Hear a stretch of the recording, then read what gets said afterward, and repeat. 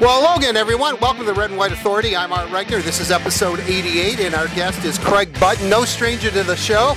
And I know it's an overused phrase, but truly a friend of the program. He is the scouting director for TSN, former NHL general manager, director of scouting. He is the man that we always go to whenever we have questions about prospects and the World Junior Championship, which is going to be from December 26th through July 5th in Vancouver and Victoria. Team Canada looking to defend their gold medal from last year. Team USA was a bronze medalist. But before we begin, of course, the Red and White Authority is presented by Labatt Blue. And we want you to know, Red Wing fans, it's time for hockey with Labatt Blue, the official Canadian beer of the Detroit Red Wings. Cheers to 3-1-3 hockey from the first puck drop to the final horn. Cheers to everybody in Detroit from Woodward Avenue all the way up to the nosebleeds. It's all red and white here. Remember, get your limited edition of Labatt Blue and Labatt Blue Light Detroit Red Wings cans. Get them while they're cold. They're great stocking stuffers. And remember, there's limited supply, so you better do it quickly, especially this time of the year. And always enjoy Labatt Blue responsibly. And with that, let's bring in our guest, Craig Button. Craig, thanks for doing this. Always a pleasure to have you on. It's always my pleasure to join you, Art. We talk a lot of things hockey, and we even get over to some other topics, including one of our great passions, Wolverines football. Yes, and since yesterday we're doing this on Thursday, National Signing Day. It looks like the Red Wings, the Wolverines did quite a haul in that.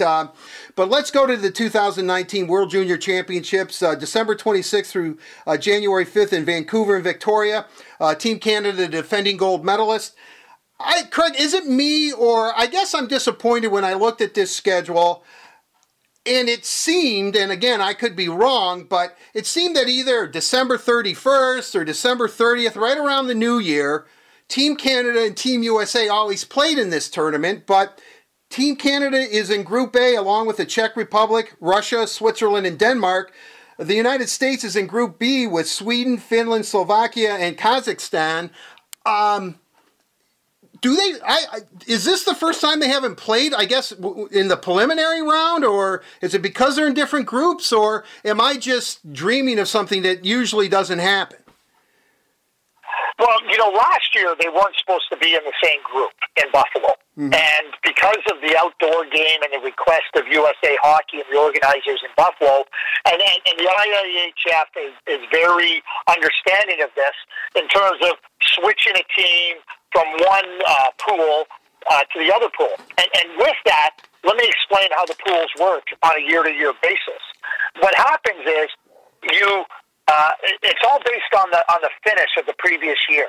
So what ends up happening is that the first place team, the gold medalist, the fourth place team, the fifth place team, the eighth place team, and the ninth place team all end up in a distinct pool the next year. And then the second, third, sixth, seventh, and 10th place teams end up in another pool. So it's totally predicated on finish of the previous year, how the pools are formed.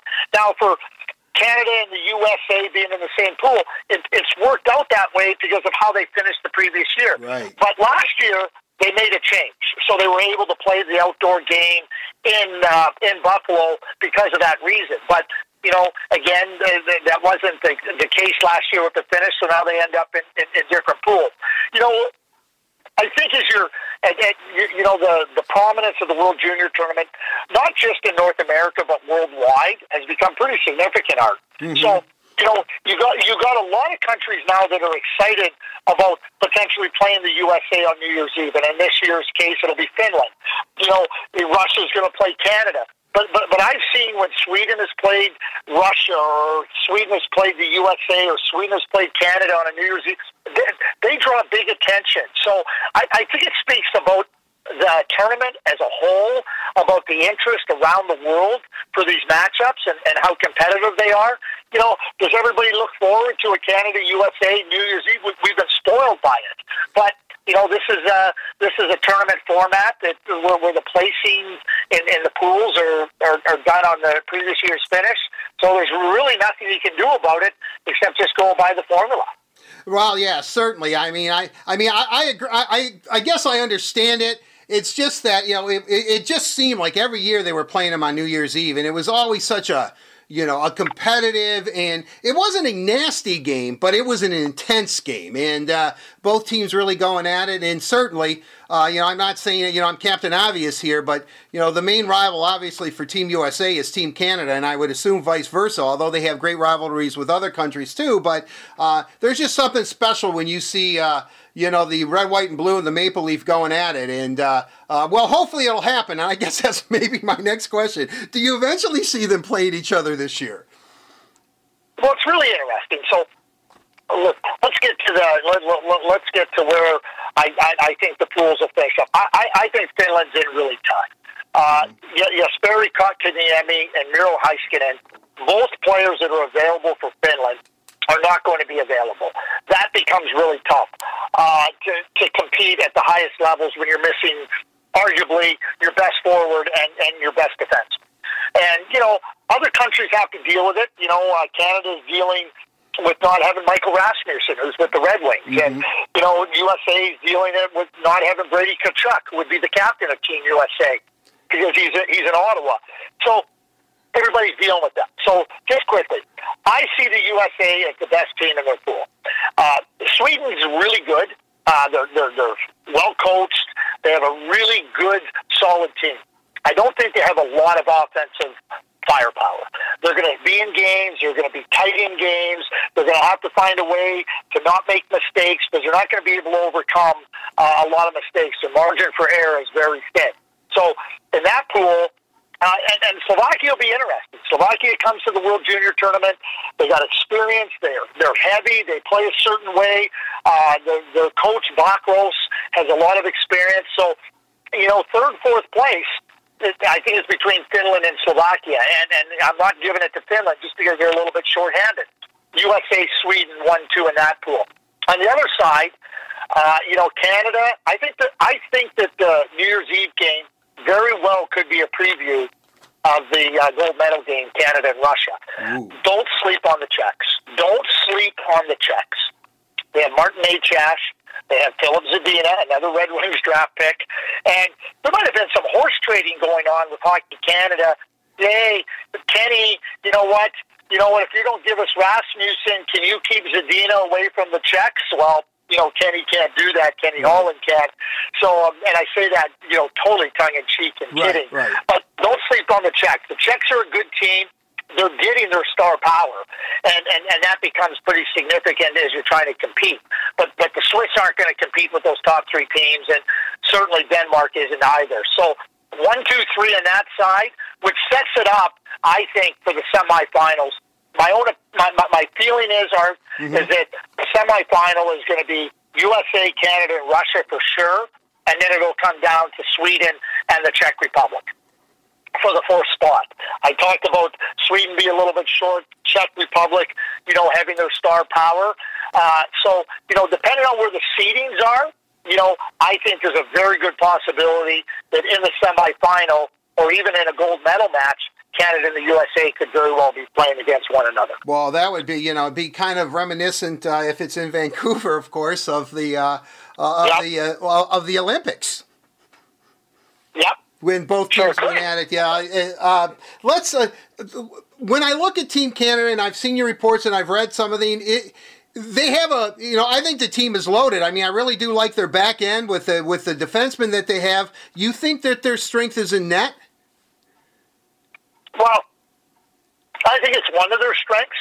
What's interesting, Art, is I hear a lot of commentary about where is the offense going to come from Team Canada, and I start to think to myself, that's an odd observation, because when I look at the scoring leaders in the Western Hockey League and the Ontario Hockey League and the Quebec League, I see the names of all the players that are on Team Canada. Right. So it defies logic that you're worried about offense when, if it's not them, then who? And you can go right through it. Cody Glass in the Western Hockey League, Brett Leeson, Morgan Frost and Sault Ste. Marie, Owen Tippett, Joe Valeno, Alexi Lafreniere, Nick Suzuki. The depth of talent and scoring prowess on this team is pretty significant. The big challenge at the World Junior Tournament, in my view, is how do you get your game into order? And that means the power play, the penalty killing, defensive play, how you're coordinated, how you're able to win the gold medal. You got to play 7 games in 10 days, and you got to get continuously better over the tournament against very different styles of play. So you got to be, not only you have to have the endurance, you have to have the ability to adapt to how a team might play you. And so when I look at how Team USA, how Team Sweden, Team Canada, Team Russia, Team Finland, the Czech, they've all been working on this for a year, for over 2 years in some cases, because this age group has played together in different events at the different levels. So that's the challenge here for the coaches. I think that in this year's tournament, and I say 5 or 6 countries, I move the Finns out of it this year. I don't think the Finns are good enough to compete for the gold. But I certainly believe that the USA, Sweden, Canada, Russia, and the Czechs are capable of competing for the gold. And that's what we get in this tournament now, 5 countries that are capable of winning the gold. When I look at, jumping quickly to Team USA, I know you said that you believe that they're the best team in the tournament. Is that because they're led by brothers Hughes, or is this team loaded? I constantly am hearing things about Spencer Knight in goal for Team USA, that this kid is a phenomena, but you know how it is, Craig. Kids are blowing up a lot. So your thoughts on Team USA? Well, and let me say, I think they're the best team in their pool. Okay. And I think they're one of the. I definitely see them in the semifinal, and then it goes from there. So again, I don't see them as a clear-cut favorite. I don't see Russia or Canada as a clear-cut favorite, but I see those 3 teams as the trio of favorites right now, with Czech Republic and Sweden just a notch below them. That being said, I think Spencer Knight's an outstanding goaltender. I think that he's shown time and time again the composure, the poise. You don't get to the level of Spencer Knight without having exceptional skill. He has that. But when you're being challenged and opponents are trying to find every weakness in your game and your vulnerability, and you're trying to not only read it but also adapt to it, I think Spencer has all of those capabilities. And, watching him last year at the U18 tournament, USA lost in the gold medal game to Finland. They had 5 17-year-olds on that team, or 16-year-olds on that team, Spencer Knight in the net.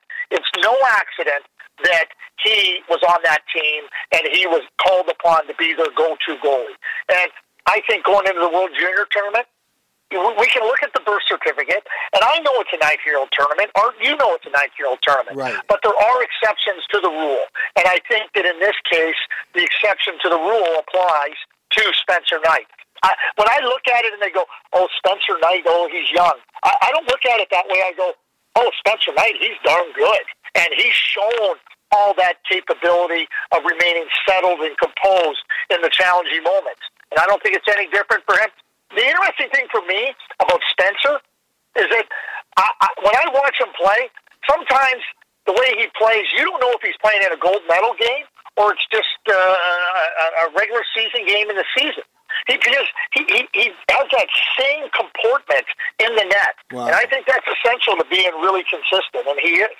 Really, and, certainly Quinn Hughes, playing in Vancouver, probably should get used to that because he was drafted 7th overall by the Canucks. And then his brother, Jack Hughes. I'm kind of curious. I mean, I looked at your Craigslist for December, and you have Jack, and I think virtually every service, people that talk about it that are in the know, but actually you're the man on this.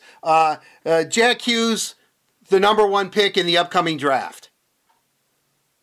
No question in my mind. I joke, Art. People ask me that all the time about Jack. Is anybody closing the gap? I don't know. I don't know if anybody's closing the gap. What I do know is this.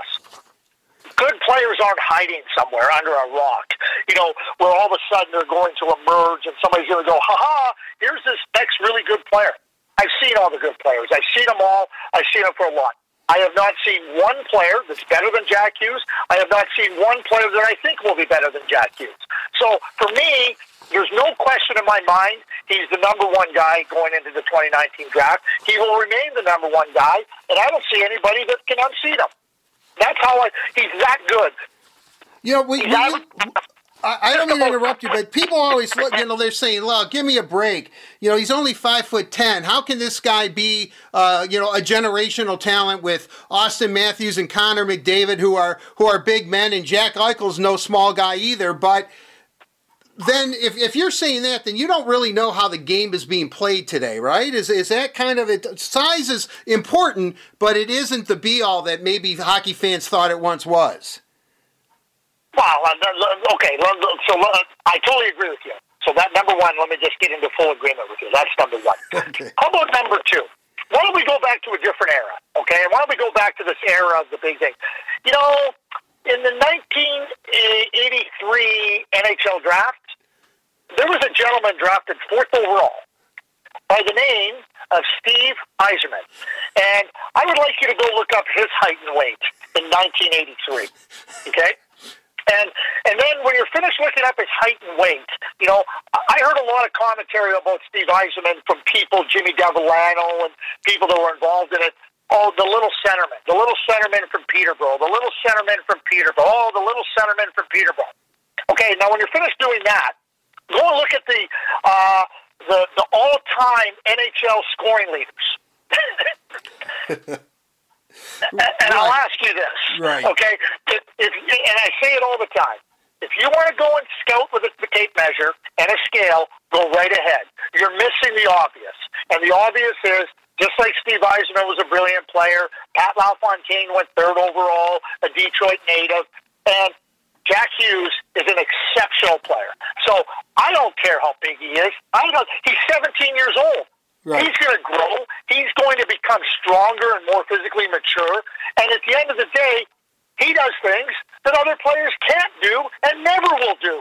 And I'm not just talking about in this draft class. I'm talking in the NHL. And that's what makes him exceptional. So to me, bottom line is, you know what? And people say, oh, he's got to get stronger. Really? No kidding. He's got to get stronger. What 17-year-old player drafted doesn't have to get stronger? And whether you're 6'4", 200 pounds, or you're 5'10", 168 pounds, you have to get stronger. Right. That's just a part of the process. But when I watch Jack Hughes play, the mind, the hand, the feet, the competitive spirit, everything that goes with it, he's exceptional. Well, right, it's interesting because Michael Rasmussen, who's obviously on the Red Wings and isn't going anywhere, is 6'6", 220 pounds. And the Red Wings, what did they harped on him when they sat him a couple of games this season? To work out and get stronger. And, you look at him and he's a big man, but yet we have a tendency, as you just said, Jack Hughes is 17 years old.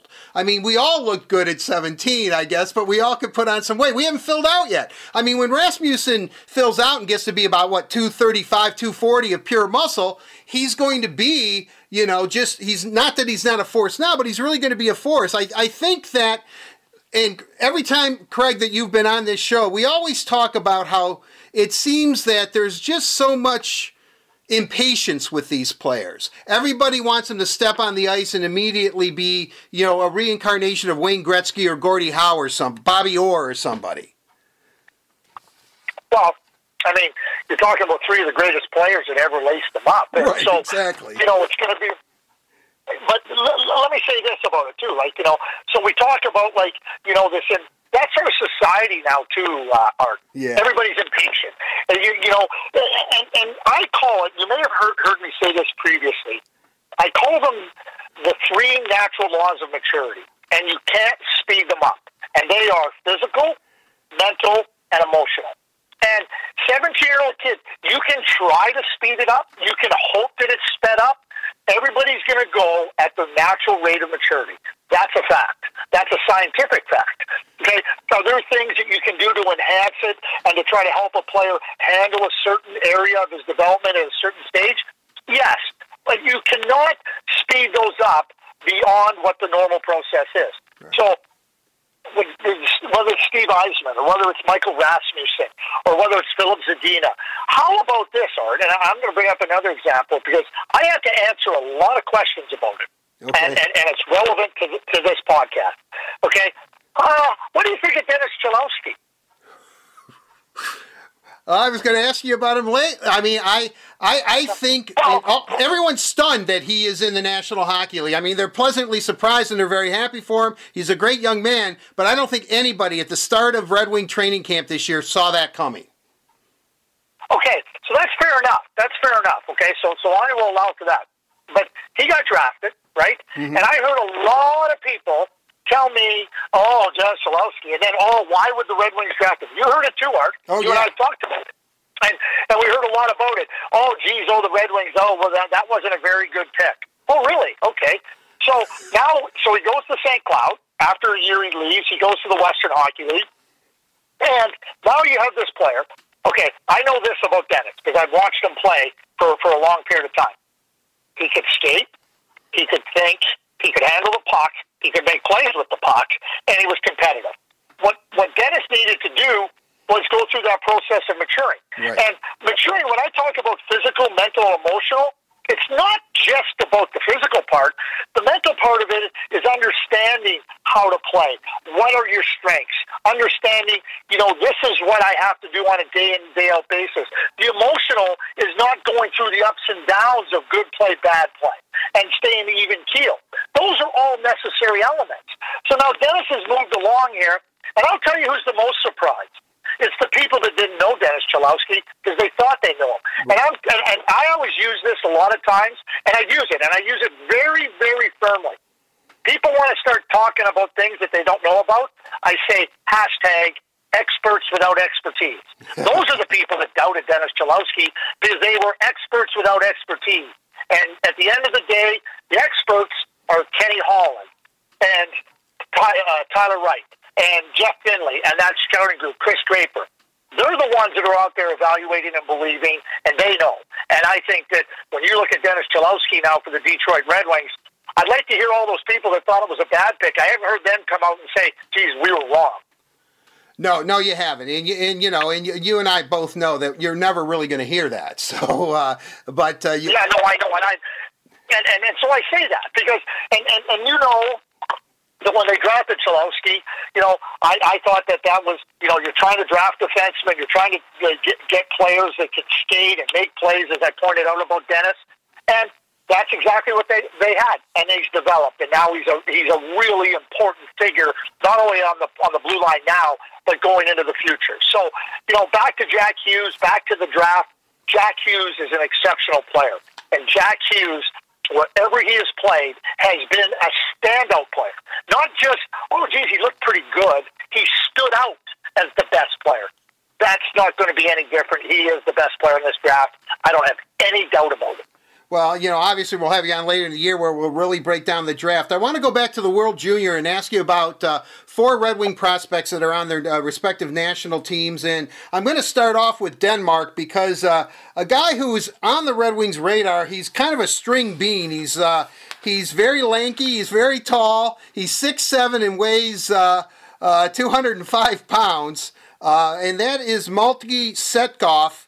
I know, Craig, he's playing over in Europe. Do you know much about him? He has been fairly impressive when he has been on the international stage, although it's been kind of limited.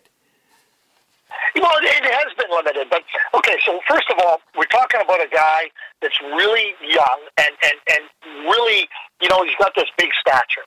So he's got to grow into his body, not just in terms of physical, but coordination. And that is physical, right? So when I talk about physical, I mentioned strength. But now there's the coordination that's got to come with it. The leverage that comes to having to play and everything with it. There's 2 things I really want to see in a player, regardless of how big he is or how small he is or everywhere in between. How do you think the game? What type of things can you do in terms of thinking the game and doing it? And then how do you move? And movement is your skating, your fluidity, your footwork, and your hand movements and everything. And then you try to project, okay, as he becomes more coordinated, can his skating improve? Can the fluidity of his movements improve? And you believe that with physical strength, that'll take care of itself. And if I can satisfy myself that the thinking is there, and that the movement, skating, and how you play and with your hands and make plays, then I'm satisfied. Then you get to the development point. Mm-hmm. How much more can he develop vis-a-vis other players? To me, he's always had that. And you can look at limited experiences and limited times playing, but when you watch him and you go, okay, you can see that he's got his head up, he's making a play, he's thinking about making a play. He might not be quick enough to give himself the room, but if he becomes quicker, will he be able to make that play? And that's how I look at him, and that's how I look at all players.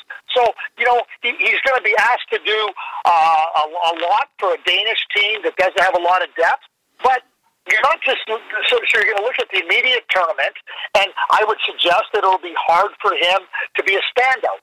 But that doesn't rule him out from being an NHL prospect. And when you look at all those things, look at Jonathan Ericsson.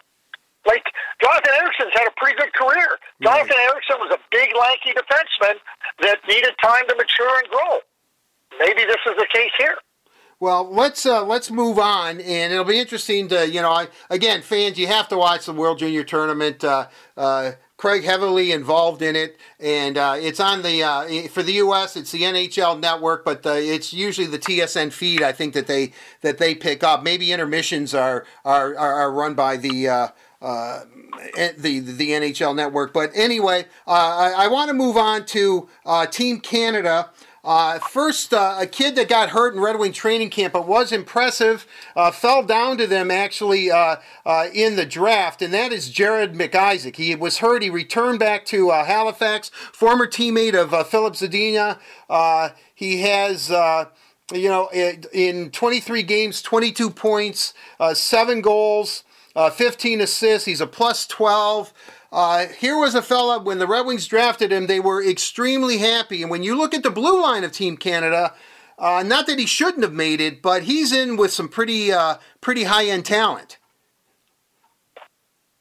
If you look at Jared's history, he played in the Youth Olympics, which is kids at a younger age. Every 4 years they have the Youth Olympics. It's an IIHF event. He played on that team. They lost to the U.S. in the gold medal game. He played at the U-17. He played at the U-18 Halinka. He played at the U-18 championships. And he's on a very good team in Halifax. And to me with Jared is a player that is never going to wow you with flash and dash. But what he is going to be able to do is be a really effective player in a lot of different areas. Move the puck, defend, not give up space, and as he gets, again, back to strength and he gets more mature, he's going to be sturdier and firmer in those areas. But and one other thing about Jared, I may have said this to you previously, I've watched Jared play a lot. The more important the game, the more critical the situation, Jared has always got his level of play to that point.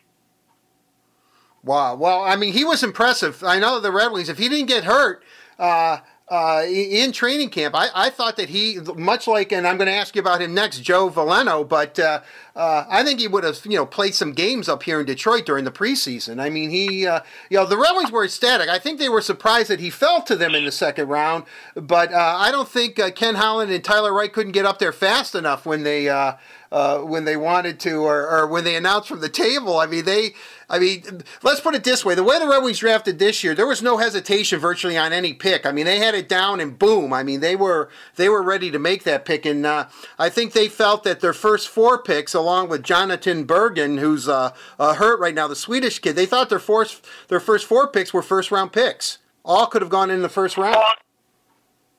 Well, and I believe, if I have it correct, they were all picked in the first 36 picks. I think exactly. Right. So when you see, that's preparation. So when you know what you're looking for, and you clearly say, this is what we want to see in a player, and this is what we're looking for, and now you evaluate it and you say, okay, these guys have it, and we rate them and we rank them. And now when you have that process in order, now you just sit down and you watch how the draft unfolds, and you go, bang, that's our guy, bang, that's our guy, bang, that's our guy. So that speaks to the preparation of the Detroit Red Wings, scouting department, and led by Ted Holland, who's got a long history of highly successful drafts as a chief scout and as a scout. So that's running really efficiently. And that's where you can start to talk about, how quickly they get up to draft a player, because they know what they want and they know who they want. And that becomes critical in terms of having that confidence. And whether it be Jared, and one of the things that I think the Red Wings have always done under Kenny Holland exceptionally well, they've never, ever, in my view, and I know talking to different people at different times over the years, they've never, ever said, we think this player is going to be like an all-star defenseman. They said, no, we think he's going to be a really good top four defenseman, second pair defenseman. Or we think he's going to be a really good third-line center. Like, they have a really good reality of what they think a player can be and how they're going to help them be that. I think that's essential, too. Know what you're getting and don't try to overextend it, because it not only overextends when you start telling people the wrong things to your fans, it also puts immense pressure on the player to be something perhaps he isn't. So I think the Red Wings have done an exceptional job under Kenny Holland of always recognizing that. So, when you start to look at Jared McIsaac, and you're going to talk about Joe Veleno. So, the best thing for Joe right now is that he is now in his fourth year in the Quebec Major Junior Hockey League. He has now become a dominant player. That's what you want to see as players try to move up the levels. And if you can do that, and you can take your level of play up at the level you're at, that's really good. You don't want to be moving up levels before you've mastered the level before you. I use school examples. You know what? You want to go do your master's? You better get your undergraduate. Right. So right now, Joe Veleno he's working on his undergraduate and junior. You know what? He'll start some master's classes here at the World Junior and try to get to that, to try to get comfortable there. And as he moves into the NHL, minor leagues, or if that's the case, masters, and then when you get to the NHL, you start working on your PhD, right? That's where he's at. You can't start working on masters till you start understanding the core work of your undergraduate. And to me, that's what Joey has been able to do here in Drummondville. And with it becomes great confidence in your abilities and how to apply them in the game. I think you're seeing that. Anybody that's watched Joe Veleno this year in Drummondville has seen a dominant player. Right. I mean, 54 points in 28 games. He's a plus 31.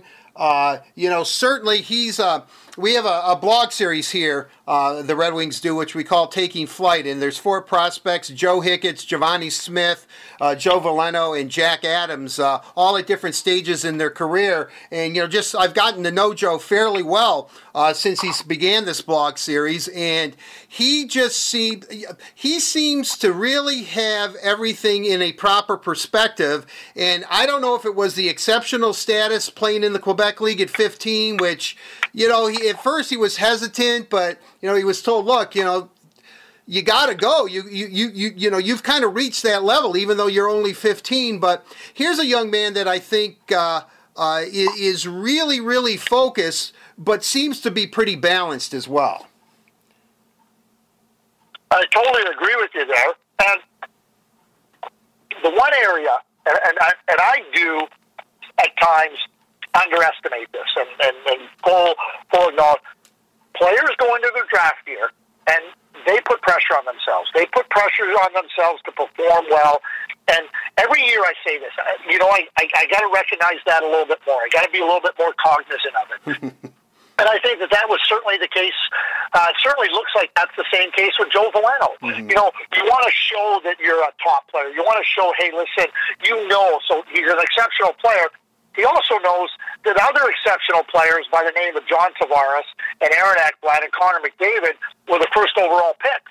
So now you want to work so that you're into that conversation. And sometimes the harder you work and the more determined you are, you're also working against yourself. And I think in some cases that might have happened with Joe, but at the end of it, he got drafted. He got drafted by a team that really regarded him highly and have allowed him now to move to a stage where he's confident. You talk about the points, and that's great for Joe Veleno. When I watch Joe Veleno now, he's a difference maker in the game. And he's a difference maker in so many different areas. And not just scoring points. I mean, obviously that's a big thing. That's a big part of his game. But when he's out on the ice, you're going, that's a dangerous player. And you better have him marked or he's going to make you pay. And that's exactly what he's done. Yeah, talking to him, what's really interesting is that I really think, he told me, he said, was I worried about falling down in the draft? He goes, as I was falling, he goes, I wasn't concerned. I knew I was a number one pick. I was drafted in the first round. I was drafted by a team that has a long, history and tradition, an original six team. And I'm getting the feeling that now that he's drafted, he's fine, he's in a good place, and he's just going to become a professional hockey player. I mean, he seems to be, as I said, I know I'm being a little bit redundant here, but he just seems to be in a good place, I guess is what I'm saying. And obviously his game is really rounding out very, very well, which is a good sign for the Red Wings. Oh, absolutely it is. And again, I talk about the Red Wings, and I'm going to use a Kenny Holland quote. We want to get the players when they're overripe. Now, remember, overripe in the 90s and the 2000s when they had all those great teams is different than overripe now. Overripe might mean, you're ready at 19 like a Rasmussen or closer to ready. And overripe might mean, hey, Philip Zadina, you got to go play some games in the minors. There's some areas of your game you got to work on, right? Philip Aronik, right? You know what? We know you have ability, but you got to go work on it. That's adjusting too. But again, under Kenny Holland, they put their players in positions where they allow them to maximize their potential. That is the key to development. And I think the Red Wings do an exceptional job of that. Really? I mean, obviously, as I said, I was in Dallas last draft, and, I think they were a bit stunned that the way the draft worked out for them because, literally out of every pick they had, and I think they had 10 last year because they ended up trading a draft pick to Columbus, I think they looked at it from top to bottom, literally from 1 to 10, and they said, wow, we've got a really good young core that's, going to be joining our organization. Let's talk a little bit about Philip Zadina. In his first 26 games with the Grand Rapids Griffins, 8 goals, 9 assists, 17 points. I always say this. The thing, and Craig, I know we talked a lot about him because last year when we previewed the 2018 draft, there wasn't a snowball's chance in, Hades that he was going to, fall to the Red Wings, or so we thought, but I still wanted to talk a little bit about him. But I just think that he's 18. He's playing in a man's league, obviously. He's going to be on the Czech Republic's World Junior team. He left today, actually, to join them on Thursday, and on the 20th of December. And I'm just impressed with him. His shot is just incredible. I joke around with some of the Red Wings saying he has the best shot on the Wings, and he's not even on the team. But what do you think about Zadina in his transition into the professional game? Well, when you look at what he's done, and so it's always a dilemma. Okay, you're going to go, is he ready for the NHL? Maybe not. Okay, so now the American Hockey League. I really believe, Art, that in so many instances, in fact, in the vast majority of instances, if you can't play in the NHL at 19, it's harder to play in the American Hockey League in a lot of cases. There's not as many skilled players at that level. There's players that are at different stages trying to find their way to the NHL, and everything that's gone with it. Were you a high pick that isn't getting a chance? And so that whole element of what you're dealing with in the minors comes into play. Whereas in the NHL, it's like, okay, we're getting ready to play. You got good players here. Here's where it's all at. Right. People are, for the most part, the players are comfortable. So it becomes challenging for younger players. Philip's a very mature young man. So again, there's always exceptions to the rule, and considering how Detroit runs their farm team and how it runs in Grand Rapids, they have a really close proximity and a handle on it. So I think that works. But Philip was a dominant player in junior hockey, and I think that when you looked at him, and going back to junior hockey, it wasn't really the right move in terms of his development. And then you start to look at the player and the person, and you go, can he handle some of these challenges if he's not in the NHL? I think the answer is clearly yes, with the understanding, okay, he's here, we can send him back to the World Junior team, he can get a really good 3-week experience in that area, which really helps him, become a dominant player in his age group. And then we can see where he's at coming back from there, and maybe he's closer to being ready for the NHL, because just because you're not ready in October when the season begins, doesn't mean as you go through this process that coming back at some point in January or February, that now that hasn't prepared you to come to the NHL. Again, we go back to society. Everybody wants to be somewhere yesterday. Well, it just doesn't work that way. People sometimes are just not ready for the next challenge, and you have to be cognizant of that and understand that this is where this player is at. This is our plan for him. And sometimes it's hard for the player. Oh, geez, why am I not in the NHL? I'm not failed. And the communication, the direction he gets, the tutelage he gets, everything that's going on in Philip Zadina and other players' world becomes incredibly important as you try to help that player ultimately get to where you see him getting to and where he wants to get to.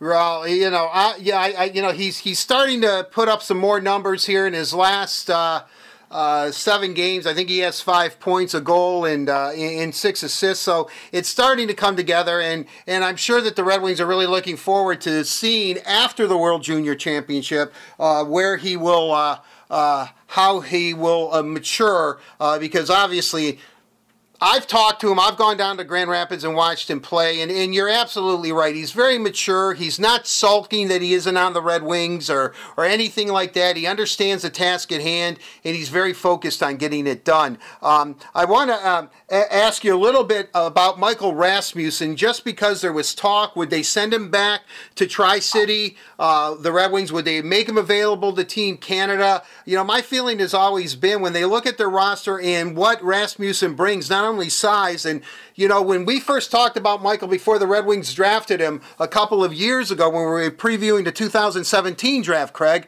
I remember you just saying his net front presence for a guy his size is extraordinary, and I just think what he adds to the power play, whether he's getting points or not, or being out in front of the net, is just something that the Red Wings want him to cultivate at this level. I don't think they want him to go anywhere.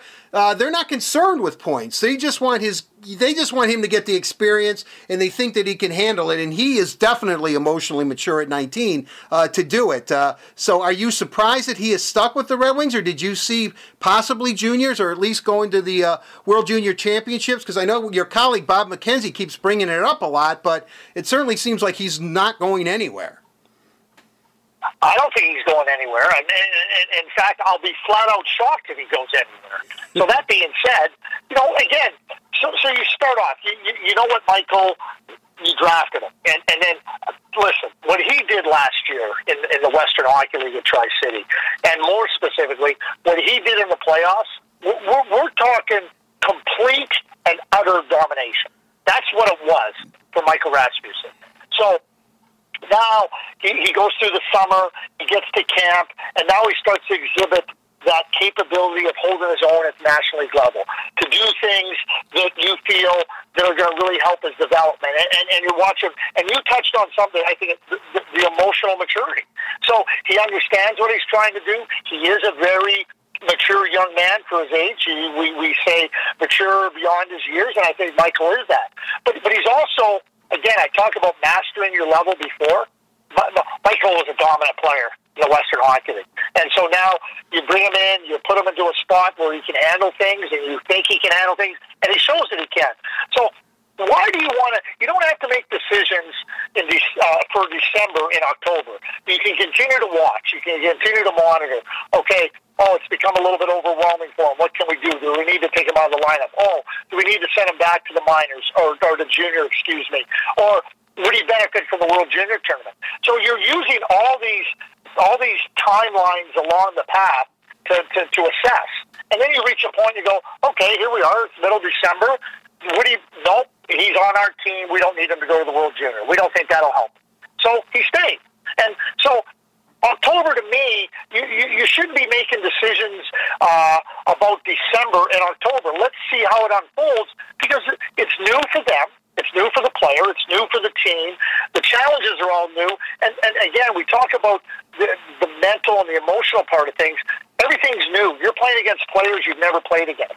You're playing against the best players in the world. You're playing against players that have 8 and 9 and 10 years under the belt that are really accomplished. So how does the player adjust? You don't have any clue. You want to see how it unfolds. You believe it can unfold in a positive way, but you have no idea how that player is going to adjust at those different touch points and how he's going to adapt. And that becomes critical in evaluating over the timeline. Don't make decisions for December back in October. And again, the Red Wings weren't going to do that. Michael Rasmussen's not going. I mean, barring something like that has come completely out of left field or off that Mars Explorer, then Michael Rasmussen is not playing at the World Junior Hockey Championships this year. Right. We're kind of running out of time. Let's go back to the World Juniors. I know the semifinals are the Final Four. You have Team USA, Team Canada, Team Russia, and either Team Czech Republic or Team Sweden as the fourth member. Depending on how it plays out. In the end, a lot of pressure, obviously, on Team Canada, playing in Canada. But how do you see it kind of shaken out? Do you think that could we have? And I know you said it. Are you hoping, or are you convinced that maybe we see a gold medal final between the Americans and the Canadians? Well, you always hope for that. I think that's a real good scenario.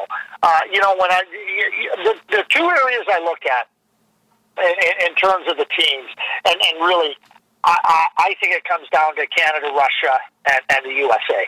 I believe that the New Year's Eve game between Canada and Russia very well could be a preview of the gold medal game. Now, that being said, one of those teams, in my view, is going to have to play the U.S.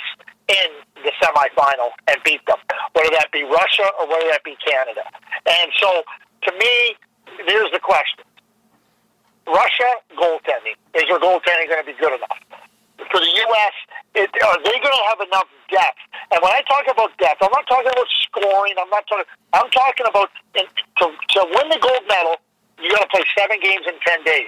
Are they going to have the depth throughout the deeper part of their lineup, defense and forward, to be able to really apply pressure, create chances, create opportunities, and really push back opponents as the tournament goes on? That's a question mark for me. Make no mistake about this. Not having Brady Tkachuk is a massive, massive hole in their lineup. Yeah. He is a significant catalyst in so many different ways. And so, can they overcome it? Yeah, they can. But that's my question mark there. And for Canada, my biggest question for Canada is that it's a question that always occurs for them and something they have to work through. To me, this year seems that they have a lot of players that are going to be asked to play different positions. We talked about Joe Veleno, left wing. Morgan Frost playing the left wing. Centerman playing out of position. And it's not just, are you willing to play out of position? Are you capable of carrying the responsibilities of playing that position that are going to enhance your team's chances? I think it's a big question mark for Team Canada. Yeah, well, we'll see. We'll see how it all shakes out. Craig Button, Scouting Director of TSN. Craig, thank you so much. You know, whenever I call, you're always there for me and for the Red and White Authority. Really appreciate it. We've been buddies a long time. I still remember running into you at Michigan football games up there in the press box. Merry Christmas, Happy Holidays. Thanks, and we'll have you on very, very soon again. And I do appreciate your time, Craig. Thank you. Happy Holidays. Happy New Year. All the best to you today and every day. And it's always my pleasure to join you, Art. You can always count on me. Great. Thank you very much, Craig. Really appreciate it.